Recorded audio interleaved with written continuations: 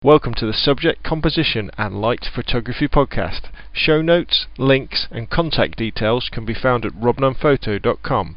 That's www.robnunnphoto.com. SCL is a proud member of the Tech Podcast Network, and loads of other great tech podcasts can be found over at www.techpodcast.com. Now on with the show.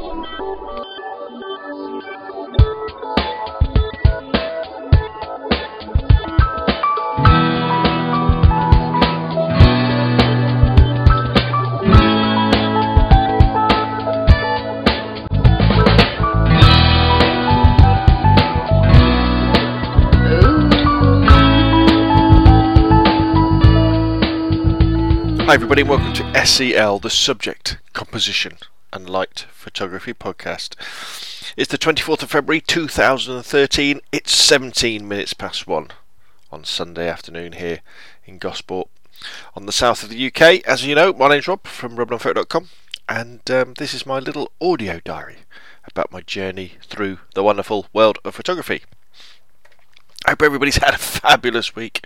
I've been off work for the week, just using up some holiday, and it's also been Oliver's half term, so that's been good fun. We got up to a few things, and what I'm going to talk about this week are some videos I've been recording for YouTube, and I'll put the links on the website so you can go over and check them out before I put them into the blog. Excuse me. And a trip to a indoor skate park that Oliver and I went to with a load of his mates, which kind of provided some technical challenges that I thought I'd talk to you about as well. So here we go. So what have I been doing? Well, you know, it's been freezing here in the UK, literally. Now I know everybody lives in really cold places, you know, like Canada and the north of the States and Russia. Where you guys have proper snow. I mean, we don't really get that here, but it's been cold. The wind chill has been cold. The water's been in the ponds has been freezing and stuff. So, been out and about taking some photos, but really this week I've been concentrating on catching up with housework and recording some videos of stuff, and kind of really trying to improve the quality of the videos I do, which I think I have. With the last one I did, it kind of got a bit better, so I can work on that over the next year. But let's get cracking. So the first thing I did a video on was the ring flash, the LED light. I think I talked about this a few weeks ago. Picked it up from the car boot from those Chinese guys, and since I've had a good opportunity to play around with it. And if you can't remember or you didn't listen to that particular episode, the ring flash is I've got to stop calling it a flash actually, it's not, it's a ring light. It's an array of 48 LEDs in a ring which you fix to the end of your lens, and it comes with these adapters, you can just slide it on. And then it has a AA power pack, or you can plug it into the mains, and then it gives you continuous light. The reason why I bought it is because ring lights or ring flashes, proper ring flashes, are quite exciting when it comes to portrait photography. They give you this shadowless look that's very hip, if you like, very flattering, and yeah, it's something cool to play around with. Plus, the idea, if you've got a ring light, is it's a very small setup. You know, you don't have to bother with lots of other lights and umbrellas and stuff if you're using a ring light. You can basically use the ring light as your main, and you're not really worrying about fill. The only other things you might really worry about are maybe a background light for separation, or maybe a hair light, maybe stuff like that, but not much else. So anyway, so I was intrigued with the concept. Real ring flashes are very expensive, and even the adapters you get, like the Orbis ring flash, and what they do, they're basically big lumps of plastic that you shove your flash into. They're quite expensive as well. There's some cheaper ones that fix onto your flash and go around. Maybe I'll investigate those next. But anyway, back to the 48 LED ring flash. My conclusions really, after using it for doing a little bit of portrait work and a little bit of macro work, is it's not bright enough to be a main light without a tripod or running your camera at very high ISOs. So if we start off with macro photography, ring light's very useful because it gives you the ability to shoot without many shadows. and get that light right close to your subject. And for that, it didn't give enough light in a dark environment to enable me to handhold and do macro photography with something like the 135mm Helios lens that I have with the extension tubes that I mainly use for macro, or the Soligor 90 to 210 zoom. Again, these are M42 manual focus lenses that I use with extension tubes and adapter on my 350D. It didn't push that shutter speed fast enough. It was too slow. I would get too much subject blur. And as you well know, when you're shooting macro photography, especially with extension tubes, your depth of field is very, very small indeed. So that's challenging in the first place. So you had to definitely use it with a tripod. Saying that though, the big advantage of having the ring light was that it made it a lot easier to focus using the tripod. And even though I was using manual focus lenses, old M42 ones with an EF to M42 adapter for my Canon 350D, I'd imagine the ring light, something like the 48 LED ring light, would help an awful lot with the autofocus on normal macro lenses as well. The only issue about that though is as you start to move away from your subject and the ring flash isn't the main light, is you could then get a clash of different white balances from different sources. And I'm not quite sure how white the 48 LED ring flash was. I think it tended slightly towards blue. I could be wrong, but that's what I tend to think. So then after doing the macro, and sort of the summary was you still got to use a tripod, I then tried to do a little bit of portrait photography with Oliver. And what I found was really, if you want to use one of these LED lights for portrait photography, again, they're not really bright enough. I had to use a 50, like 1.8, and a maximum of about an f2.2 or f2, and get quite close for it to be able to get that shutter speed up. It might work quite nicely as a fill, where the main light is really the sun, but again, you get the problem there of competing different white balances. I did get probably one good shot. If you want to use something like this as a portrait lens, again, you would probably be working on a tripod. Your subject would have to be still, or you're best shooting in burst mode, so you're firing a number of shots off at once, so that you're going to get at least one that might be sharp. So a little bit disappointed. I think I was probably expecting too much out of an LED ring flash.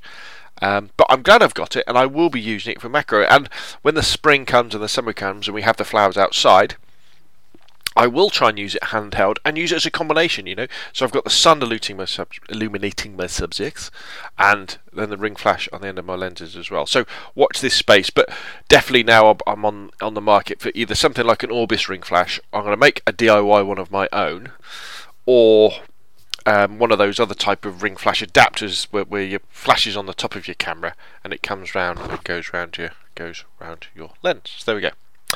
Another video review I did was of something called the WatchBot. If you want more details, go to watch-bot.co.uk.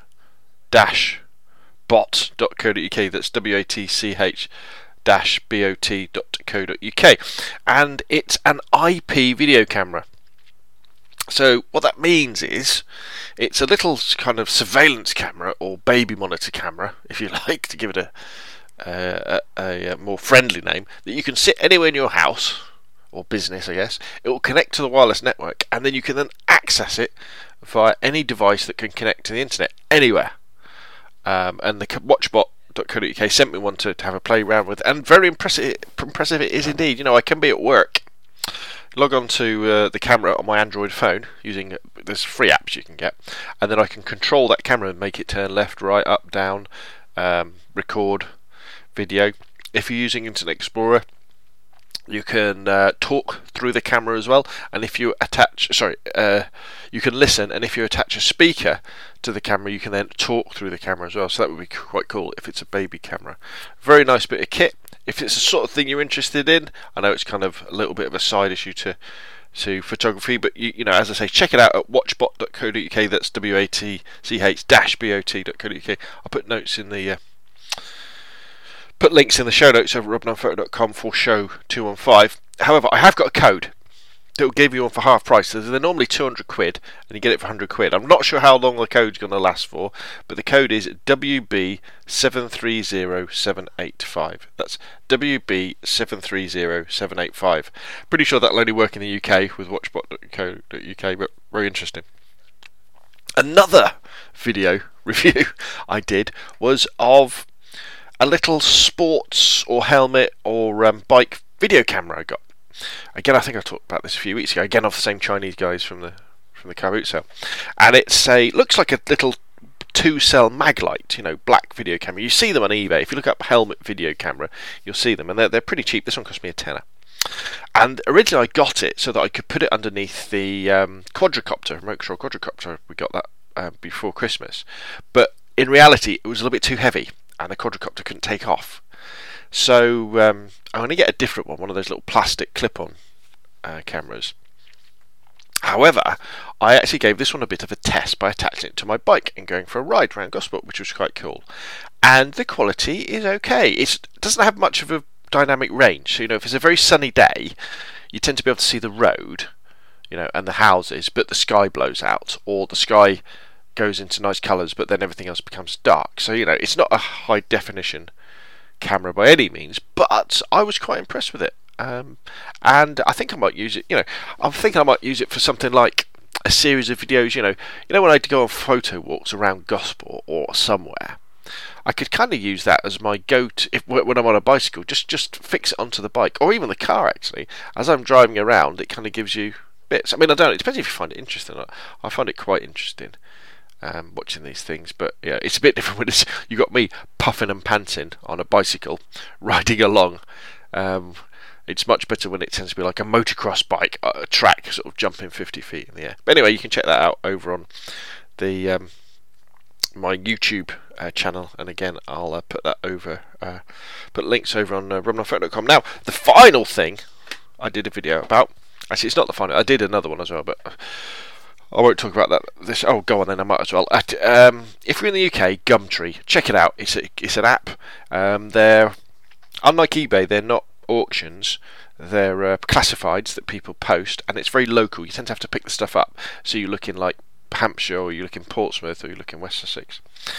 And there's loads of photographic bargains on there. And a bargain I picked up was a new zoom lens, and I picked up a Canon EF 100-300 f5.6 fixed aperture push-pull zoom lens, which is one of the very first zoom lenses for the EF system. When Canon dropped the FD manual focus system, went over to the autofocus system, they changed the mount, as you well know, and had therefore brought out a whole new range of lenses. And the beauty is these EF lenses are compatible with all the digital cameras, all the Canon digital cameras, digital SLRs, that have come out ever since. There's quite a lot of these old lenses around. And as you know, I've got a 55-250 telephoto zoom, which I think is a brilliant lens. It's image stabilized, it's sharp, it's great for portraits, it's great for lots of things. But the problem with it is it's an EFS lens, to use the Canon nomenclature,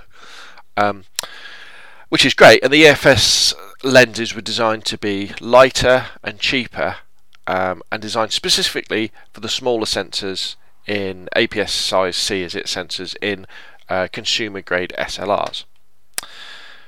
But the problem with that is that the EFS lenses tend not to fit the teleconverters you can get.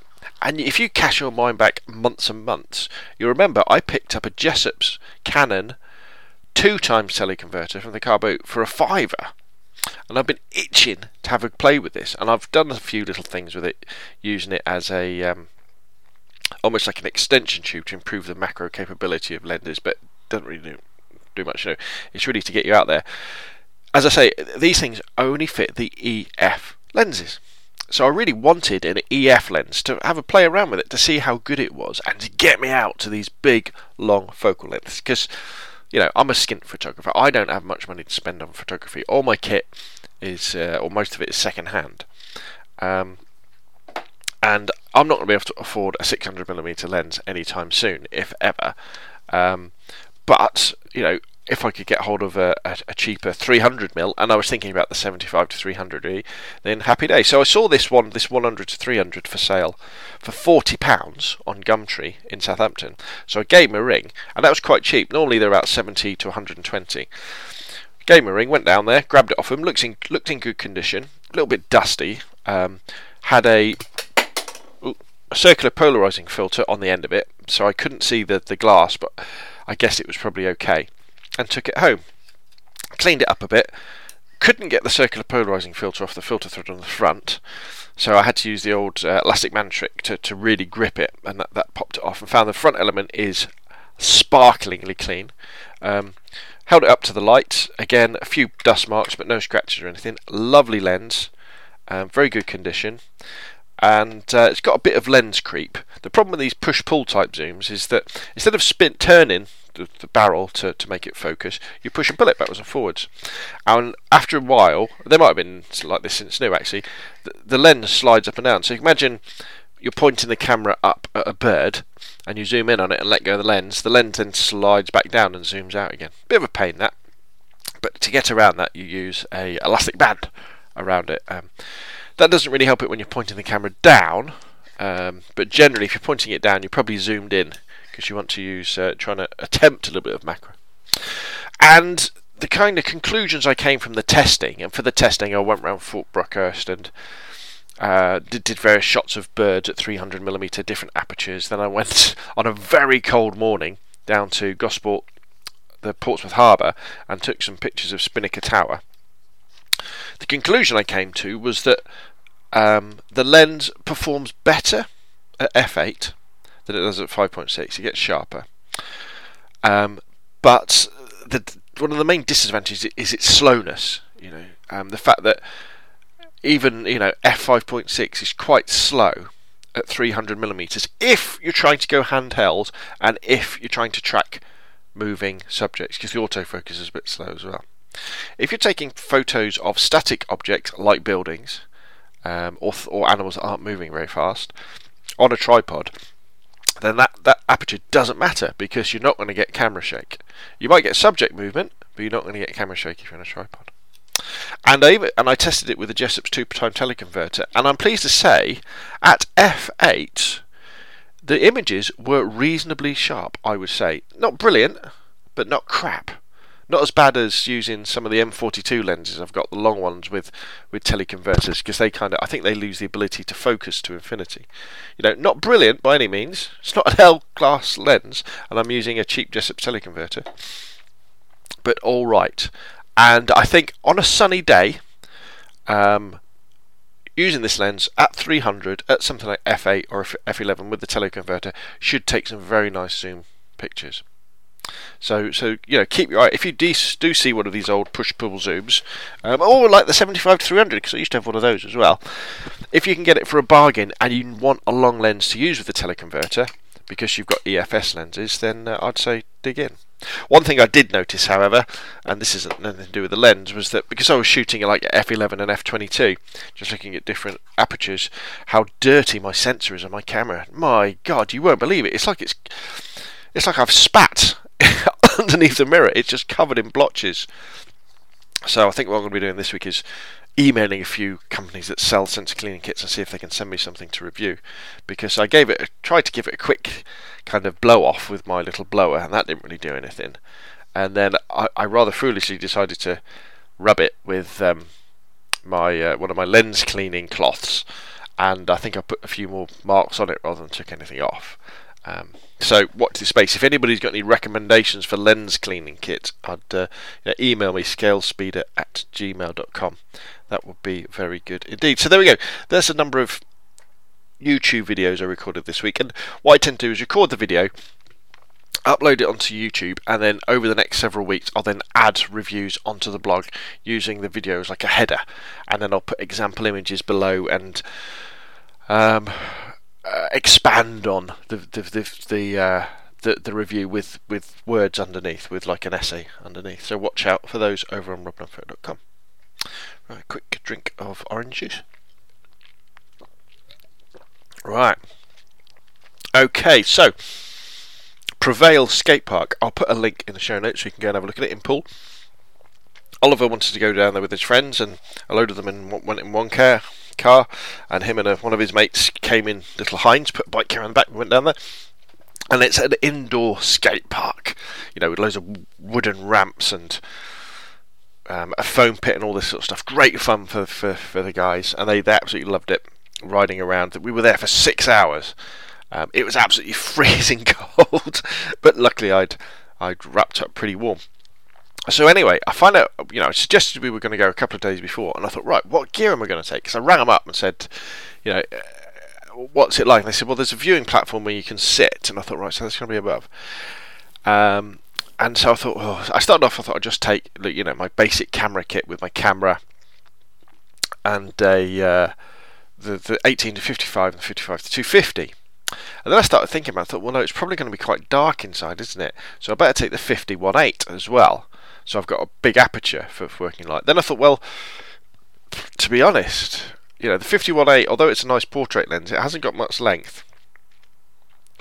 And because of the small depth of field when you're shooting at like 1.8, with a moving subject, even using something like continuous autofocus, it's going to be a bit of a challenge. So why don't I take my flash as well? And I kind of decided on the 565EX Yongnuo flash, because that's the only one I've got that is fully automatic, and it's pretty powerful as well. I didn't know how powerful it was until we took it and played with it, but I'll come on to that in a minute. So I thought I'd do all this, and then I thought, maybe I'll get an opportunity to go wireless as well. So I took like a wireless trigger. And anyway, so we went, got there, and so if you can imagine it like the inside of a big warehouse, with at one end of it like a raised platform where you can sit down and basically parents can watch, and you've got all these wooden ramps inside. If you've ever played like Tony Hawk's, one of those skate parks inside, and they're all doing their jumps and their manuals and going up and down over the tabletops and having fun. So first thing I thought, it's pretty dark in here. They had quite a few lights and a few skylights, but it was a dim day outside. And I thought, this is going to be a bit of a challenge. When it's although it's light enough for the guys on the bikes and the skateboards and the scooters, you think this is a bit dim in here. So I whacked on the 50, and I was like having a go at 1.8 and 2.2, and the shutter speed was still, pushing it like 100. 1/25th of a second, which for moving subjects like kids on BMXs isn't really fast enough. I started pushing up the ISO, but again with the 50 I didn't really have the range that I wanted. So I took a load of shots just to see, as you do, did a bit of panning on all this sort of stuff. And that's one of the things I kind of believe in is the fact that you don't always know what you've got till you get home and you can look at stuff on a big screen, especially with my 350D where the LCD screen on the back is the size of a postage stamp. It's very, very small indeed. So I shot with the 50 for a while. Then I thought, right, let's get the YN565EX flash out and the 55 to 250. And I got to tell you, amazing, absolutely amazing. I had, even though I've watched like the Strobis videos where he's using flashes to light up a basketball court, too, I didn't realise how powerful these flashes are. For the majority of time I used it in ETTL mode, so I was just in aperture priority.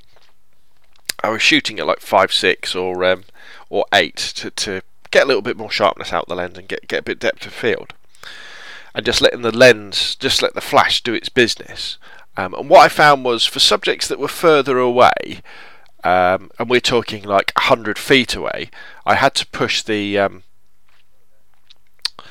use flash exposure compensation, so the flash was pushing out a little bit more power. And also I found that because obviously the BMXs are going up and down, I don't always know what they're going to be doing, I wanted to be able to fire reasonably quickly as well. I didn't have to wait for the recycling time of the batteries to charge up the capacitor, or however they work these days. I was pushing my ISO up as well, so the flash didn't have to work quite as hard. So I was running like ISO 400, 800, and a lot of the time 1600 as well. And it was pretty good. And so I was taking lots of photos. The big problem I had though was my vantage point up on this platform, because I couldn't. If you ever want to exaggerate how high somebody goes to jump or something like that, what you do is you get a wide-angle lens, you get down really low, and you shoot them from below. But I couldn't do that, which was a shame. But I took lots of photos, and for a while as well, I played around with it on manual mode and was like putting the flash onto full and half power. And I tell you what, even at half power, when I was shooting at ISO 800, that one flash could light up, a massive part of this skate park. And in fact, several times Oliver came over and said, look, you couldn't turn your flash down, can you? And talking to the boys afterwards, they said, that flash on your camera was well bright. It was bang going off like a flamethrower. Nobody else complained, but it really was very, very bright. So I was very, very impressed indeed. Now, I know with the Yongnuo flashes, they're not exactly famed for their longevity, and I imagine if I'd been firing it off at full power all day, it would have overheated probably quite quickly and not lasted that long. But my faith in the Yongnuo brand for those things was very, very good indeed. And actually, talking to the guys in the skate park afterwards, what I could have actually done was gone and see them, got a reflective jacket, and then you can go out onto the floor and then take some shots. So I might do that next time. Wear some jogging bottoms and some trainers, and then do that and go out and get right in the action. The other problem though as well is when the kids and Oliver are kind of cycling up and down doing their things, you don't know what they're going to do because it's really noisy in there. They've got music blaring. You've just got to kind of guess. All right, maybe he's going to try and jump the tabletop now, or he's going to do the foam pit, or he's going to do a manual, or ride backwards on this bit. But you kind of guess it all the time.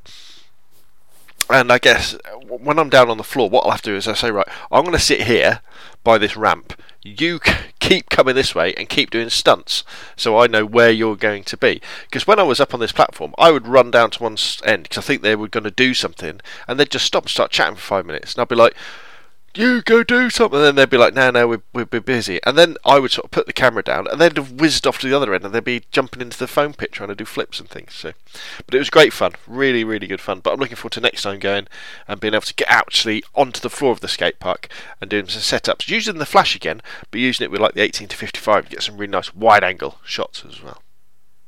Right, there we go. That's it for this week. Back to work tomorrow.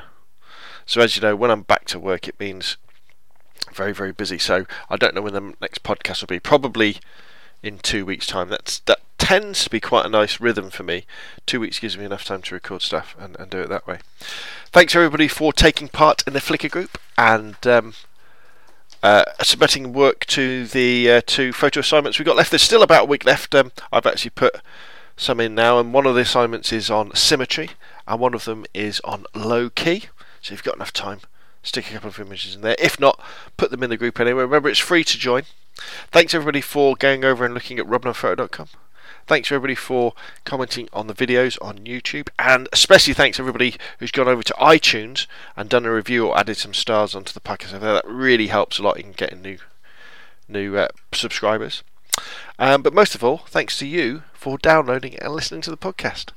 My name's Rob from robnunphoto.com. You can email me, scalespeed@gmail.com.